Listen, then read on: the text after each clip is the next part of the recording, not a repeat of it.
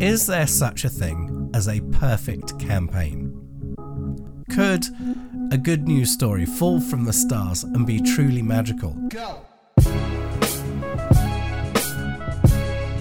Hello, I just wanted to pop in with a bit of an edit note to say that Farzana will be back in another episode. This is just me talking with our guest today. Hello and welcome to Fuse from PRCA, the podcast for marketers, communicators and professionals in public relations.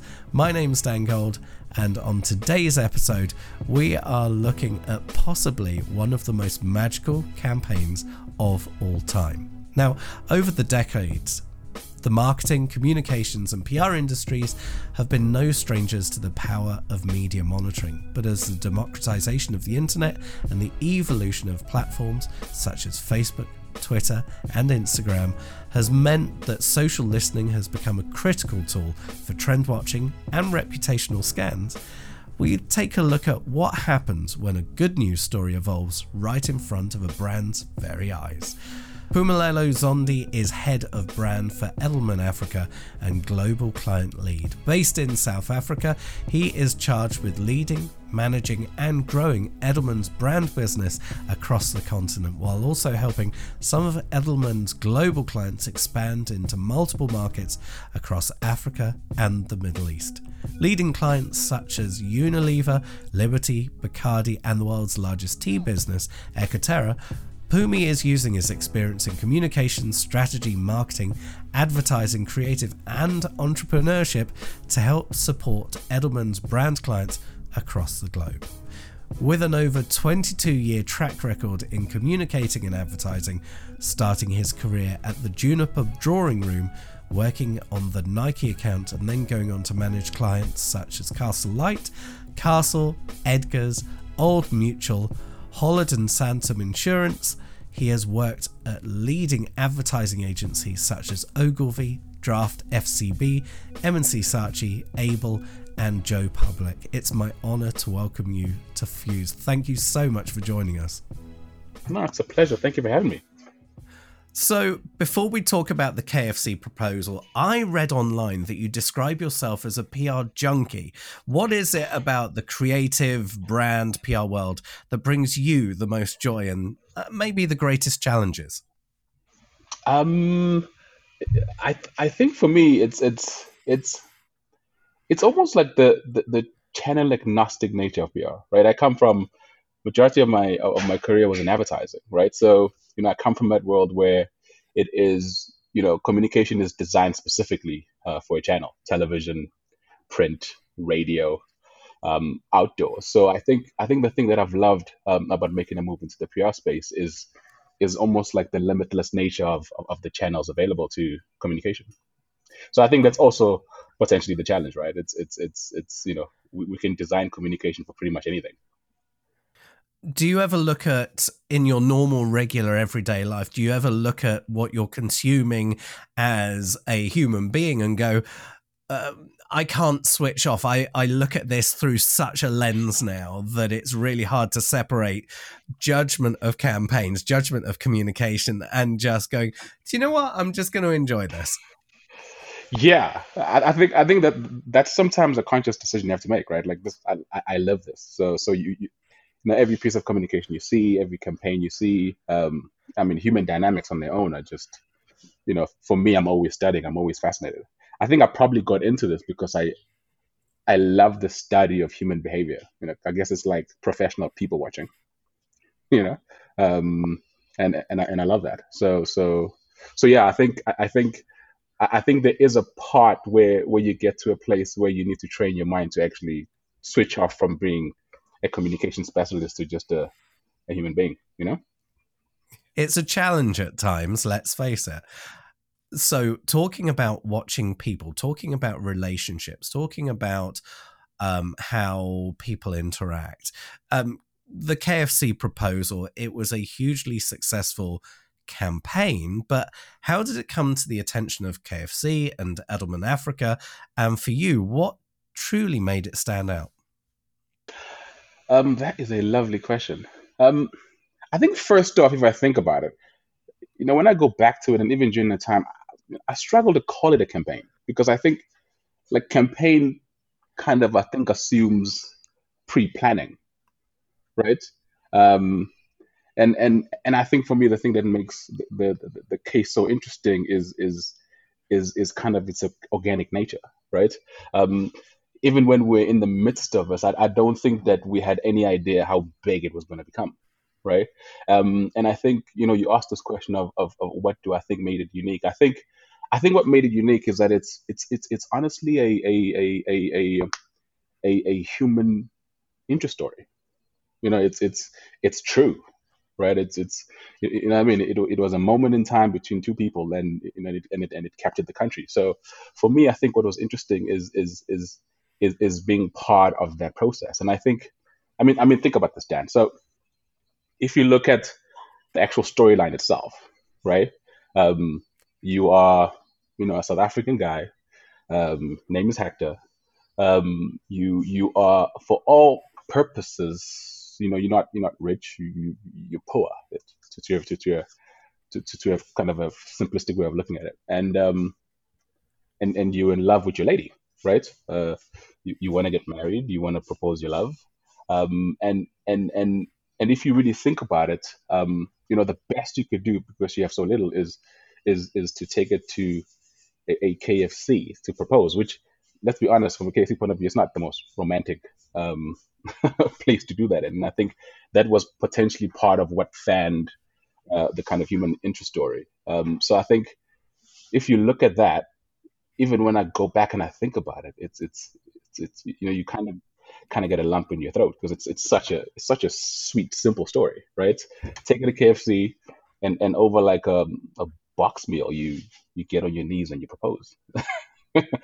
You know what I mean? That's a Hollywood level, romantic rom-com story. And I think that for me is what made it so interesting, is that people connected with it, because I think we can all see ourselves in it. Number one, someone needs to make this into a movie, and if this isn't a Hallmark movie at some point, I will be disappointed. And secondly, the way in which, as I've read it, that Hector went to the team behind the counter and said, "Hey, I need your help with this, with putting the ring in the box," and it's like I admire that there's all the steps of, I wish we had done that. Hector kind of leads us in. He's got another level of being a romantic that many of us aspire to be. So that, I think, creates that human interest as well. So this happens. Photos were taken, and that creates signals online, if we want to talk in an industry way.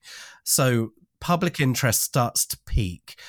What was the evaluation process to see whether this was something that was viable to get on the back of, or to evaluate risk?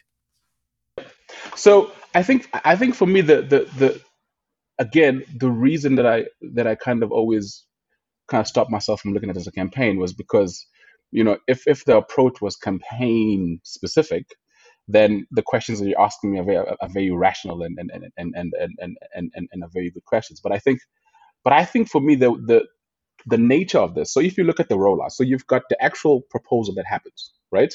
And if I go back now and remember the detail, there was someone in the restaurant who took the video, right? That person did not, from what I understand, didn't know. Well, actually, we know this because they didn't know Hector. Um, and and they took this video and then they posted it on their social media, right? And and through kind of social listening, as our team was kind of, um I guess, looking at what was happening in the social space from a KFC point of view, they naturally picked this up, right? And I think for me, one of the kind of critical points where I guess the campaign begins is that they chose to do something about it, which is again quite an important step, right? And again, with the campaign space, I think the idea is, you pick that up, you're probably going to want to call a client and ask if you need to do something. But the team was quite proactive in actually reaching out to this person and going, listen, we just seen this video. We think it's lovely. We represent KFC. Do you mind if we take it and actually post it in our platform? And I think that was again the kind of second part that actually begins to make this, a campaignable entity, right? Is you move it from kind of like this individual space into the official KFC platform, and from there, we realized that actually this person doesn't even know the couple, because we were like, man, we'd like to reach out to them and actually say, hey, congratulations, and KFC maybe do a little gesture and a gift. So again, the social team kind of proactively went out and said, hey, South Africa, we've just seen this beautiful moment at a KFC. We don't know who this couple is. We know they're in this region. It happened in this KFC. Does anyone know who they are? Can you help us find them? Right? And that's kind of the thing that begins to get the momentum going, right? And again, what becomes interesting, and I can't remember what this was, but I think this is kind of where it happened from a timeline point of view. But at some point, someone made a comment about the fact that what kind of a man would propose in the KFC, like very kind of very negative, very judgmental, and that got the whole of South Africa involved, because everybody got upset. They were defending Hector. They were like, "Who are you to say these things?" And I think that kind of continued to kind of fan the fire. And I think so. The story is, we reach out, we try to find out who the couple are. This person makes the comment. More people get involved, and eventually we do. Someone responds, and we find out who they are.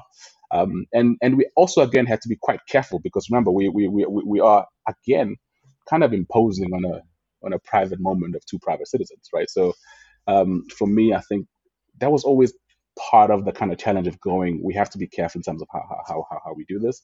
And I think KFC themselves were incredibly brilliant and professional in being very protective of the couple and how we engage with them. And a lot of the kind of publications of the story was always with their approval. So we found them. We actually discovered that he was proposing for a second time, because he actually couldn't afford a wedding before, right? Which is again just makes the story even more beautiful, right? So it's like we discover this story, we then actually publish it and say, hey, we've just found a couple, and this is their names. Actually, he's proposing for the second time because of this, and that, and that hits the third phase of the campaign, where then someone comes in and goes, a very well-known wedding planner goes, I'll plan their wedding, and then someone else pops in and goes, well, I'll pay for all the food and alcohol. Someone else pops in and say, no, I'll design the wedding gown. And then, that, I guess, as they say, that's that's all she wrote, because the whole thing just exploded from that point on. In terms of how the process worked, it's organic. The brand is very conscious to not be seen to be taking advantage of a situation. You also have this almost Cinderella's slipper moment of who does this slipper belong to?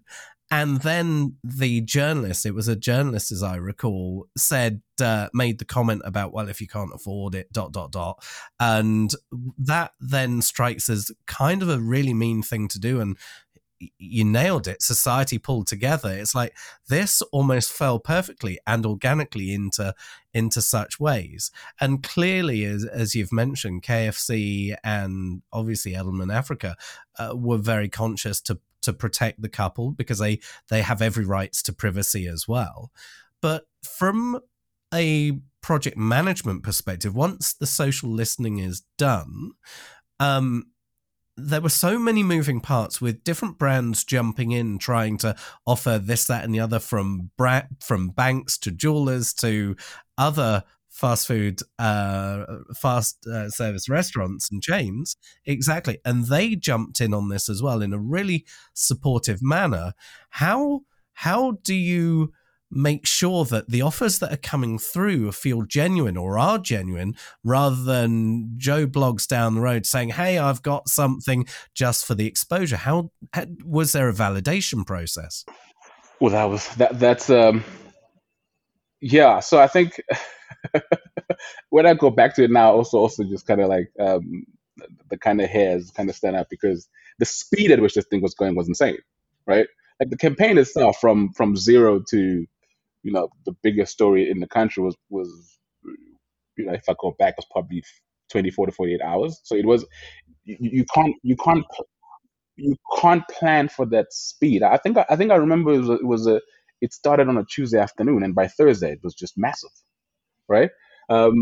So so you don't, but you can't fully plan everything. But I think, but I think what really helped is on one end, the social media team didn't stop because because the public was so engaged on social, right? And I think that's also one of the other things that really helped us was that the guys were, people would comment, they would comment back as KFC. I think there's a few people actually online who said whoever's running the social media account needs a needs a bonus or an increase because the guys were just so on it, which was again I think what made the interaction feel so natural. It didn't feel like it was things that we were forcing. We were just talking to people who were talking at us, right? And I think that's also one of the kind of interesting shifts from the ad space is that I think that the true power of public relation and the kind of social media management space is it's almost like you have to create a piece of communication that's incomplete because you have to account for the audience to talk back at you, right? So that kind of engagement was what kind of fueled it. That's one part. Um, as Edelman, and I don't know if you know, but we offer quite a lot of services. So once this started beginning, we activated the PR team from a comms point of view, from communicating with the client, from starting to actually manage the publicity around it. We activated the crisis team to make sure that whatever happened, we were ready to deal with any issues that popped up. We have that full service. So within the team itself, it became quite a fully integrated team where we activated our full suite of services to actually manage this thing. Um, and that's kind of really how we kind of slowly planned it out and rolled it out. And really, to be honest, we were planning as we go, right? And everyone had a place. The social team was holding the engagement online. The PR team was managing the comms, the publicity, the newspapers, the stations, and all those kind of things. The crisis team was scenario planning for whatever may happen. Um, but but I think what was also quite moving is that, as you're saying, the competitors are jumping in, like the whole country is jumping in, and it stops becoming a campaign and competition, and it just becomes a beautiful love story, which all of us were engrossed by, so even though the competitors were jumping in at that moment in time, we were all just fully engaged and fully excited and pretty much as inclusive as possible because the more people that got involved, the bigger the benefit to the couple, right? And I can't remember what the numbers were, but when we actually started tracking the donations or the interest of donations, because again the KFC team actually put together a project management team to almost just track that part because people were just so we actually ran Excel spreadsheets of who's donated what and who's trying to do what. Um, and you have to start that process, as you're saying, of vetting of who's actually really um, um, truthful about their involvement. I think because there were so many eyeballs in it, what we found was that people were being authentic. I don't think anyone was just trying to jump in for any free publicity. So in the end, geez, I think it actually became one of the most expensive weddings in the country, just through sheer amount of support and donations from the country. You know.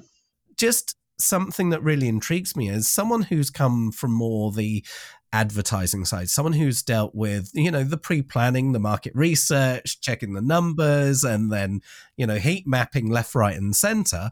How do you really look at this as going, okay, this is a really different beast, and by its nature, I have to think differently as well? Yep.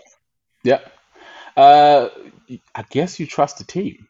I mean, I think that's that's the simplest part. I think, I think I got lucky when I joined the team that I understood that I wasn't, because I moved from advertising into a PR firm, right?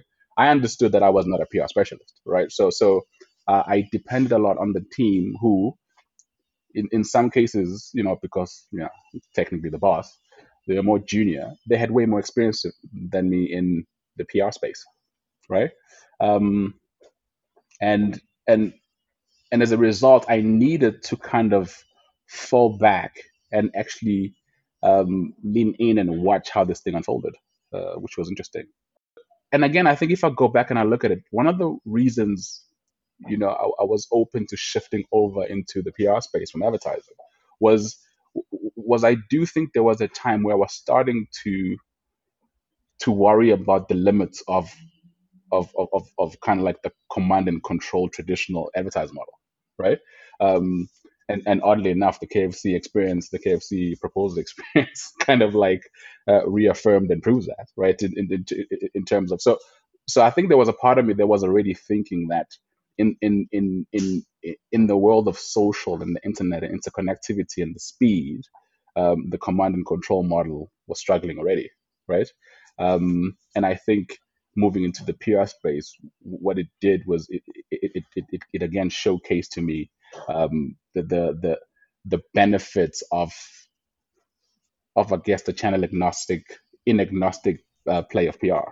You know, so yeah. So again, I mean, you adapt and learn. I think all of us were quite caught off guard, clients, the teams themselves, right? But again, the beauty of PR is that we are trained to actually be calm and cool in crisis. I think you're right. There's the element of active listening. There's the element of being in that space where you realize that yes, content is king, but conversation has so much power, and unless you're doing something to spark that conversation, you really aren't moving a needle necessarily. Whilst every form of communication and marketing and public relations and advertising and out of home all has its place, sometimes thinking differently, or very often thinking differently, with things that really inspire people through things that really matter to them, rather than just trying to service a client, is where we get into that space of going, okay, so if we do have to think differently, what's going to create the conversation? And then importantly, how can we engage in that conversation to keep it going? Because it cannot be someone drops a comment and that's it. It's that strategy, it's that experience to go, what's that next bit? So if I may ask this question from your perspective, having been through this and your team of seasoned professionals who also experienced something that was very different, did this then bring an element of change in thinking, or a realization that yes, absolutely right direction, but the timeline that we've ever thought of has gone out the window because it can be that much quicker?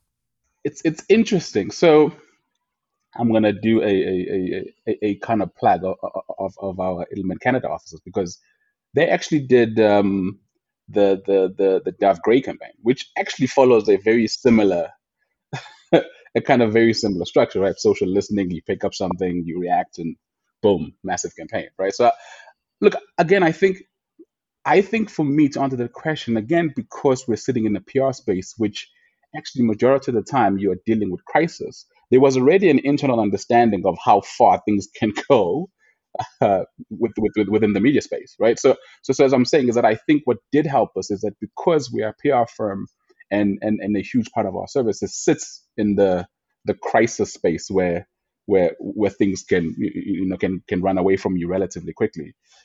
We were, I think, already psychologically in that space.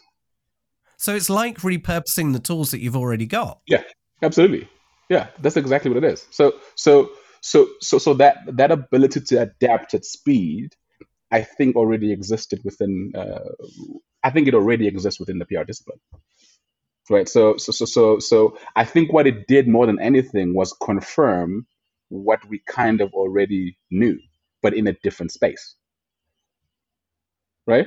That's why I'm saying to you, if I reference the Dove work, it literally was a kind of a very similar rollout in terms of you pick up something that's a true cultural tension and you do something about it, right? I mean, when I talk about it now, we call it moving at the speed of culture, because that's critically kind of how you have to think about this, you know.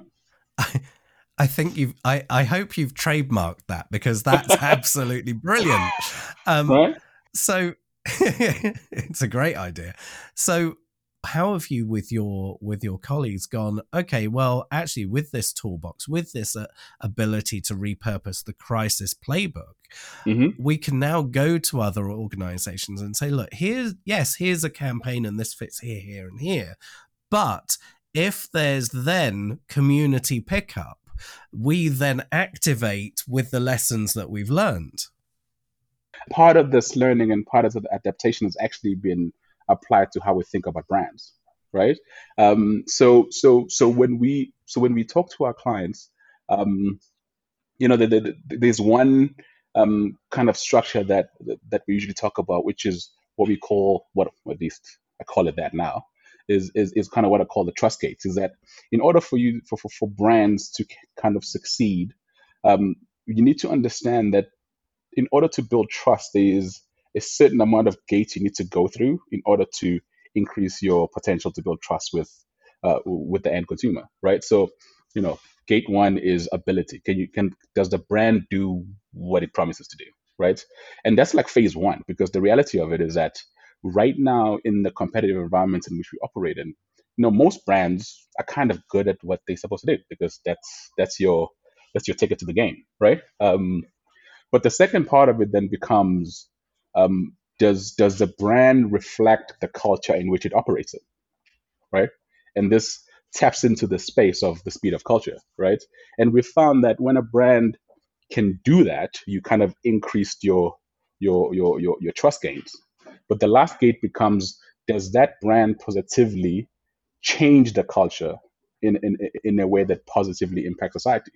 Once you hit that third gate, you've kind of gone through the three gates, and therefore increase your potential to build trust, right?